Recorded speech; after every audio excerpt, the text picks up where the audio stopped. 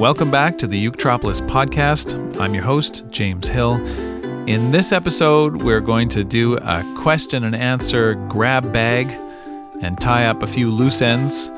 Questions from all across Uketropolis. We're going to cover a lot of ground, so I hope you'll stick around.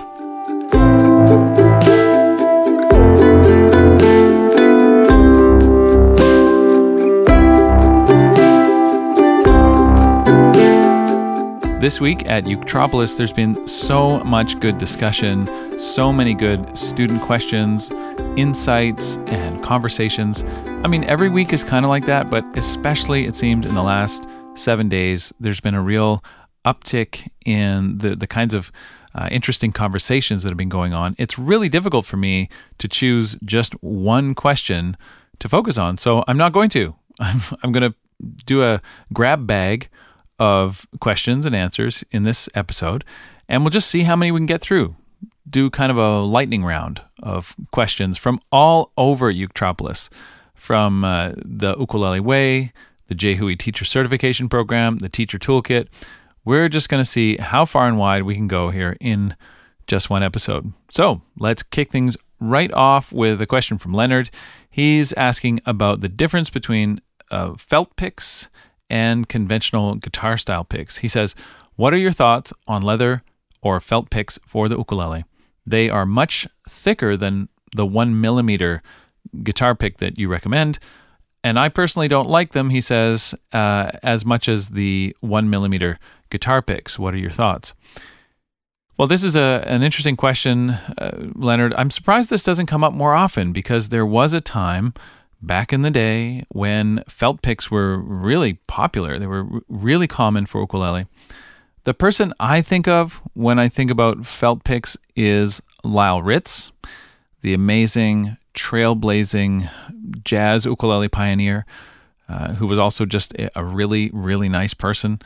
He put out the album How About Uke, a great jazz record, on the Verve label in 1958. I mean, talk about being ahead of the curve. If you get a chance to listen, I highly recommend it. And also, Lyle put together a number of books of his arrangements. You can find those online by searching for, Lyle Ritz jazz ukulele. Anyway, Lyle was the one who showed me what a felt pick could do and what it could sound like. It was so mellow. And here I've got my felt pick in my hand, and I'm strumming a tenor ukulele, and you'll hear this mellowness.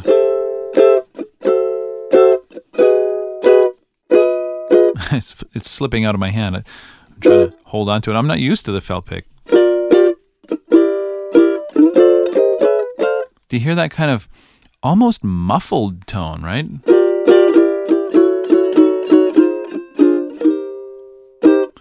It sounds like you're listening to the ukulele through a half-closed door.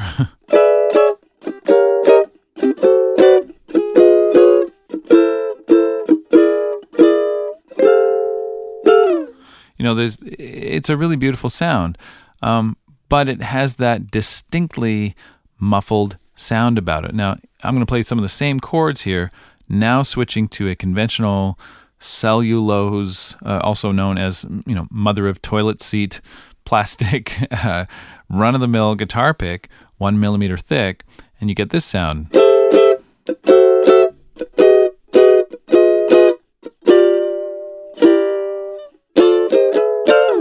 Those are the same chords on the same ukulele.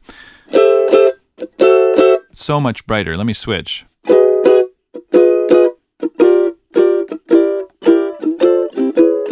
And switch back again to the guitar pick. So you can hear the difference, the brightness that the harder plastic brings. It's almost like the felt pick has sort of a vintage sound to it. Like you're listening to an old 78 record.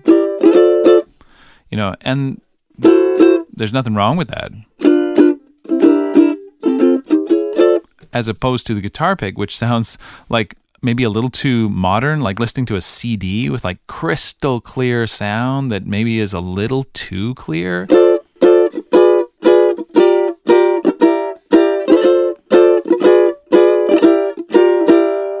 There's a case to be made for that when you are strumming and you're trying to get a particular kind of mellow tone. But where they start to really diverge is when you get into melody. So if I try to play a melody with the felt pick, it's kind of fuzzy. The whole thing feels a little too fuzzy for my liking.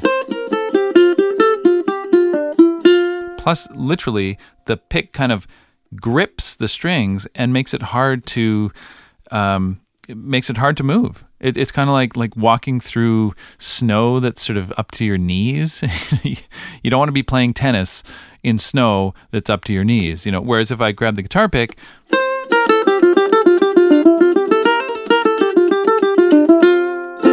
I'm just free as a bird, and I can move from one note to the next in a very agile way.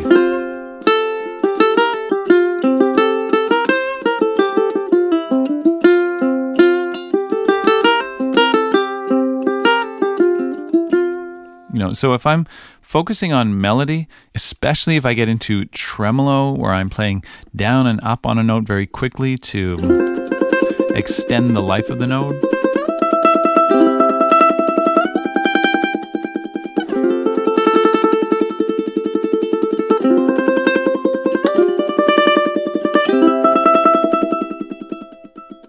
I really don't want to be doing that with the felt pick. Let me show you what I mean. Here it is with the felt pick. You hear how uneven it is? It's because the felt pick is getting caught on the strings, and in any case, it doesn't have the clarity of sound that I get with this one. It just slides so effortlessly over the string.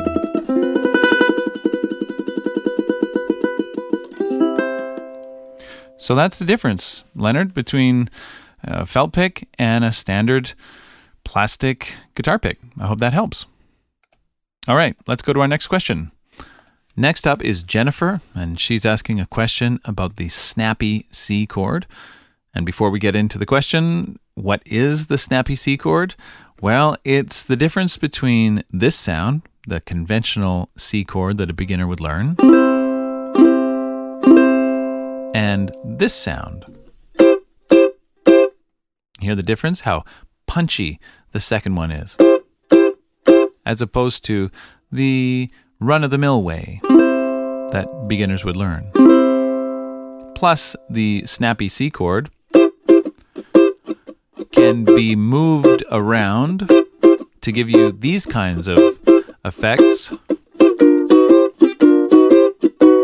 which is kind of cool. So, how do you actually play it?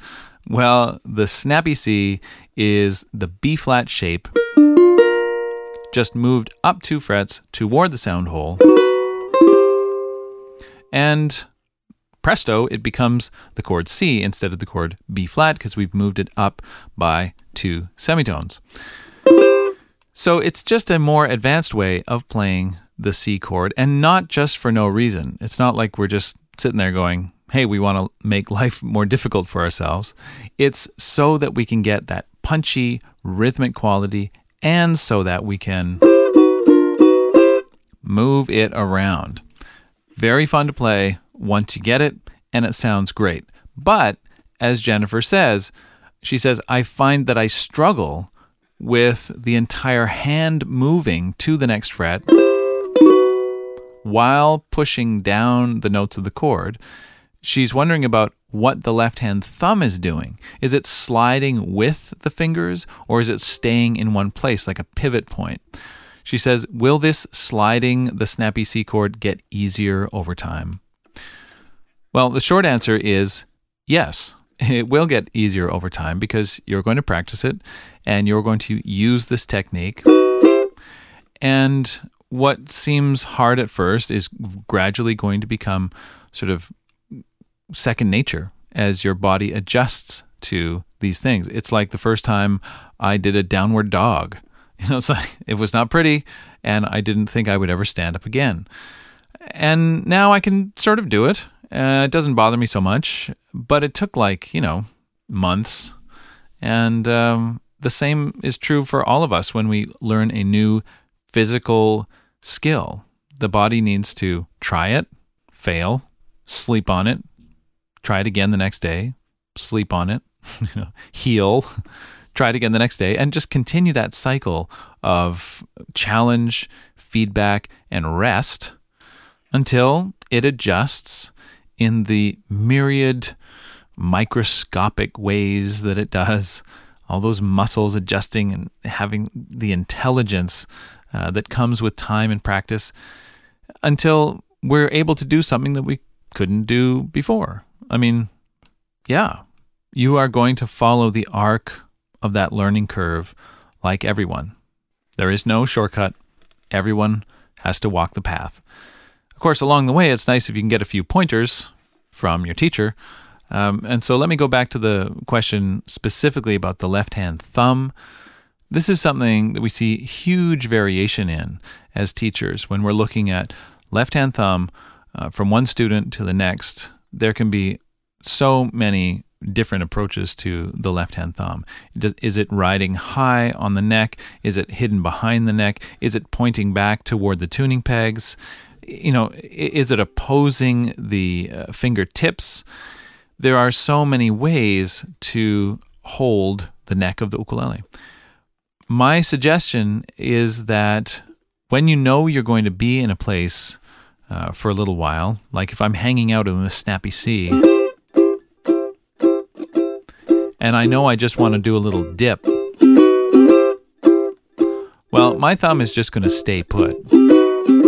It is going to act as that pivot point. Even when I reach back to the first fret, more or less my thumb is just staying put at the third fret. If I were to slide everything down and then try to move the thumb lockstep with the fingers, well, I don't know. I just think it's more effort than you need to put in. I think there's the possibility that, you can sort of lose your contact point with the ukulele. If you're not using a strap or you're sitting down, you might even drop the instrument. I like maintaining that thumb in place as an anchor point when I'm not going further afield than a couple of frets. It's a whole different thing if I'm making a big shift up the neck like that. Well, obviously, the thumb's got to come along for the ride, and that's a different proposition. But when we're talking about the snappy C, the very short answer to your question is yes, you can anchor in that one spot and not feel like your thumb has to move fret by fret in lockstep with the fingers. So try that and see if it works. Sometimes we just need permission to try things, and you think, oh, well, it's probably bad if I if I anchor with the thumb. That's the kind of thing that James probably wouldn't like me to do, so I'm not going to do that. But here I am, giving you permission, if you need it, to try that very thing. Keep the thumb in one place.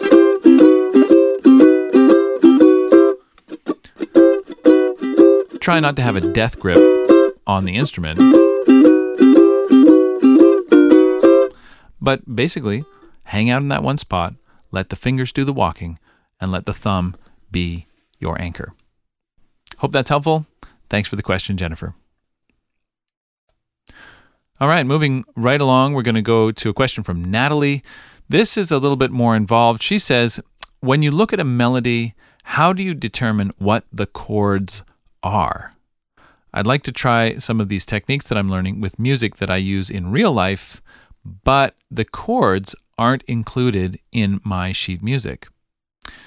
Okay, this is a really interesting question. Natalie, I assume you're talking about other sheet music that is not ukulele music, for example. If you take some piano music or some music for flute, something that doesn't typically have ukulele chord symbols over top of it, how do you figure out what chords to play? Simple as that. Well, as always, There is a short answer and a long answer to that. And the short answer is, and I'm not trying to sound cynical or sarcastic or smart here, but the short answer is the chords are whatever the composer wrote. And what I mean is sometimes you can't tell except by going back to the source. There are times when your ear will lead you astray, and even a good guess will not be right. I like to think that a good ear can get you 80 or 90% of the chords by good guessing. But there's always going to be a little margin of error where the composer did something unpredictable that you just wouldn't have thought of. And there's no way of sort of discerning that from the melody alone. So by way of the long answer, let me give you an example and we'll walk through it together. And I'll show you how most of the time you can guess based on, in this case, I'm just going to look at the melody alone. And then sometimes you're just going to get it wrong and you have to go back to the sheet music or to the tradition or to the elder whom you learned it from in order to complete the picture. So let's take a melody like bring back, oh bring back my Bonnie to me. Okay, just that much. My Bonnie lies over the ocean. If I saw that melody on its own, well, it's the beginning of the phrase, and it's giving me the notes C and F. Even just if I play those on the fretboard, I can sort of see if I connect the dots, I can see part of an F chord emerging. That feels right. It's the beginning of the phrase. Yeah, I'm on the home chord. That feels right. Bring back now what here? Bring back. I'm a sucker for the 4 chord. I really like the 4 chord, so I'm going to guess that first for this kind of thing. B flat, bring back, oh, bring back my Bonnie to, is really hanging out on the E note. Bring back my Bonnie to me, and then it's resolving back to F. So I'm going to guess that bring back my Bonnie to, the whole point there harmonically is the dominant chord. To lead me back home. Bring back my Bonnie to me. Okay, so that's my guess based on looking at the melody and looking at the chords that it hints at. You know, this is kind of like looking at harmony with one eye shut, because a melody is not going to hit every note in a chord that it wants to spell out. It's going to hint at the harmony that is underpinning it. So you're looking at the harmony through a peephole and trying to guess what the whole thing is. But I think we're doing pretty good here. Bring back F chord, then B flat. Bring back, oh, bring back C7, Bonnie to me, to me. A little ornamental switch between C7 and F there at the end. To me, 5-1. Okay, based on my experience and my knowledge and my memory and my intuition and all of these things, I think I'm doing a pretty good job at guessing what these chords are based on the melody alone. However, I've only got about 90% of it because there was a sort of a phantom chord in there that I missed. And I'm not sure that there's any way of knowing that that phantom chord is there except by knowing that it's there and knowing that that's the traditional way of doing it. And the phantom chord is a G7. You'll hear it. It goes, bring back, oh, bring. Here it is. Back, oh, bring back my Bonnie to me. Did you hear that G7? Back, oh, bring. Now, I wouldn't have thought to do that there. And even though the melody does go to G, bring back, I was perfectly happy to keep that G note going over the B flat chord. Bring back. I thought it was really pretty. You know, I probably would have just stayed on B flat in my version. But, it's not always up to me, and I can't always discern from the melody alone what these harmonies are.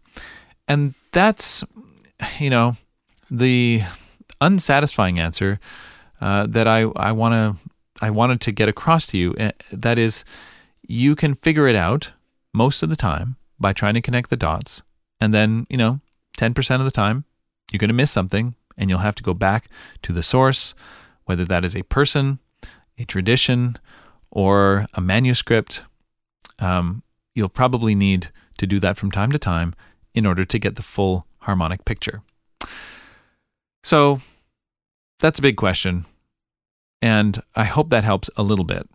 It's a life's work, really, to become a good guesser in harmonic terms, to become somebody who can hear a melody or read a melody and guess accurately what the chords are. It's a process of kind of reverse engineering. There's a bit of alchemy in there, and the people who can do it are really amazing. And that skill comes in really handy. You can imagine at a jam session how good that skill would be to have. Somebody starts singing a melody, and you can kind of guess what you can divine, in a sense, what the chords are. It's a really great skill to have, and something that you develop very slowly because it's based on so many factors. Again, your memory, your intuition, your intellect, all working together to guide you in the direction of the quote-unquote right chords. Jennifer, I hope that helps, and thanks for the interesting question. Okay, I think we've got time for one more here before we hit the podcast time limit. The amount of time that it takes you to do the dishes, or the amount of time that it takes you to drive home from work or dropping your kids off at school. That's kind of like the natural length of a podcast, right? Actually, we're going to end in some ways where we started, with a question from Leonard. Leonard is a very active student, and he's in a number of different courses, and he asks some really good questions. So, Leonard, here you go again. Leonard is part of the Jehui Teacher Certification Program. He is becoming a Level 3 certified ukulele teacher. And right now he's working on an assignment where he has to write 3-part vocal harmony for a song. And I know that sounds kind of intimidating if you've never done that kind of thing before, but as you learn in Level 1 of the Teacher Certification Program, there is an incredible musical hack that you can use the ukulele to unlock, and it makes writing 3-part harmony really actually enjoyable, fun, and surprisingly easy. So Leonard is working on this assignment, and he says, what about the melody part? Once I've written my 3-part harmony, what about the melody part that was provided? Is that going to be one of the 3 parts? I'm a little bit confused. Now, the reason I've zeroed in on this question, even though not everyone listening is going to be sitting there, arranging 3-part harmony vocals, is because it's a question you're likely to encounter at some point in your musical development. And that is, if I write harmony parts, and remember, these don't have to be vocal harmony parts. They can be backing parts of any kind, instrumental backing, or as we'll see, voices just singing syllables in the background. Anytime you write harmony parts, what happens to the melody? Does the melody count as one of the harmony parts? What if the melody lands on the same note as one of the harmony parts? Should I leave it out? What gives? How do I treat the melody part once I've added parts around it? Well, in very general terms, I often think of the melody as a diamond. It's the shining, beautiful thing that we all want to hear front and center. And everything else, in some ways, supports the melody. You can think of a diamond in a setting, a diamond in a ring. It's still the focal point, even though the ring holds it and you really can't show it to its best advantage without the setting, it's still the diamond that's, the star of the show, right? And so never lose sight of that when you're arranging. The melody is the star of the show. The melody is the diamond in the setting.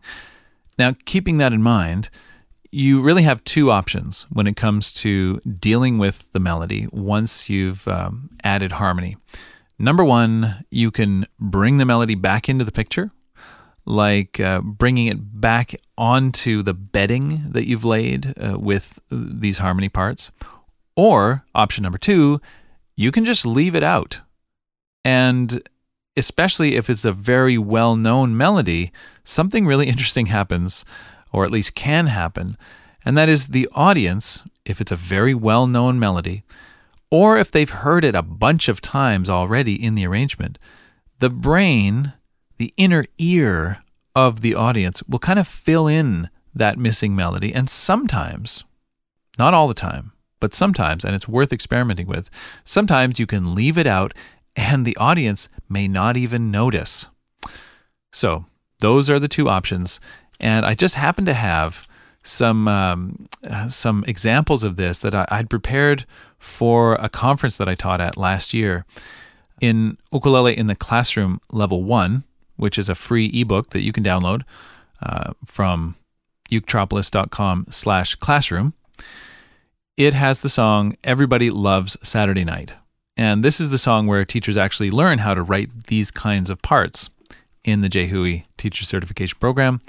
And I was demonstrating this technique at a conference, and I wanted to have some audio examples because it was an online conference, and I knew that my students were going to need to hear this, but that they couldn't sing together. So let me play you a little bit of Everybody Loves Saturday Night. If you don't know the melody, the basic melody goes, everybody loves Saturday night. Everybody loves Saturday night. Everybody, everybody, everybody, everybody, everybody loves Saturday night. Originally a Nigerian folk song, it's been translated into dozens and dozens of languages. And it's a great 2-chord song in the key of F, which if you're a teacher, you know those are precious because they're so easy to play and they can get students going right away on something that really sounds like music. So let's take a quick listen to the audio examples that I put together for that conference. Here's what the 3-part harmony sounds like. Just the harmony parts. Here we go. Everybody loves Saturday night. Everybody loves Saturday night.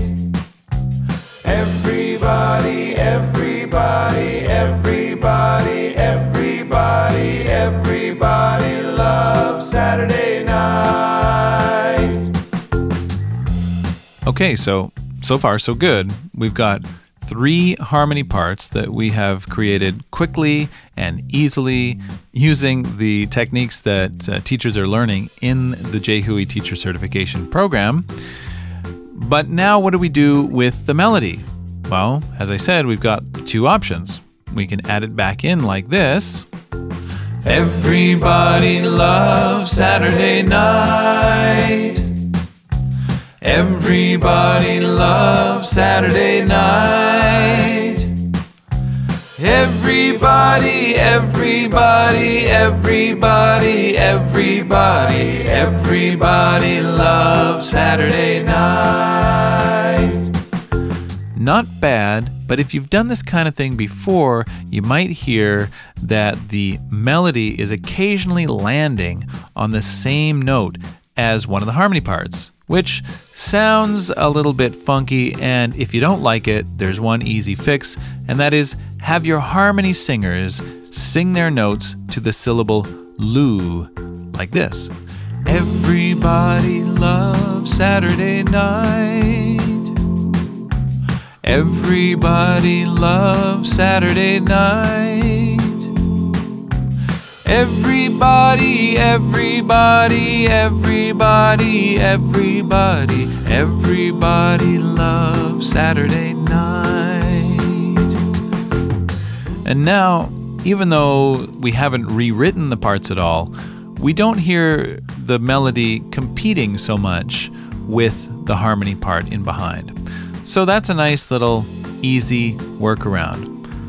And the final option is to leave the melody out entirely, like this. See if you can still sort of imagine the melody happening. Everybody loves Saturday night. Everybody loves Saturday night. Everybody, everybody, everybody, everybody, everybody loves Saturday night. You know, I don't mind that. The last time through, there's no melody at all. Everybody just sings their harmony part joyfully in full voice. And the audience is engaged in a sense because their inner ear has to fill in what is by now a familiar melody. It creates kind of a negative space, almost like a melodic vacuum, and the audience has to fill that vacuum. I'm not saying this is going to work for every song, but it's certainly one approach to managing melody once you've written an arrangement. So there you have it. Either bring it back in and possibly do oohs or loos or ahs in the harmony parts, or just leave it out completely. And those are two ways of approaching this. Leonard, I hope that's helpful. And thank you for another great question.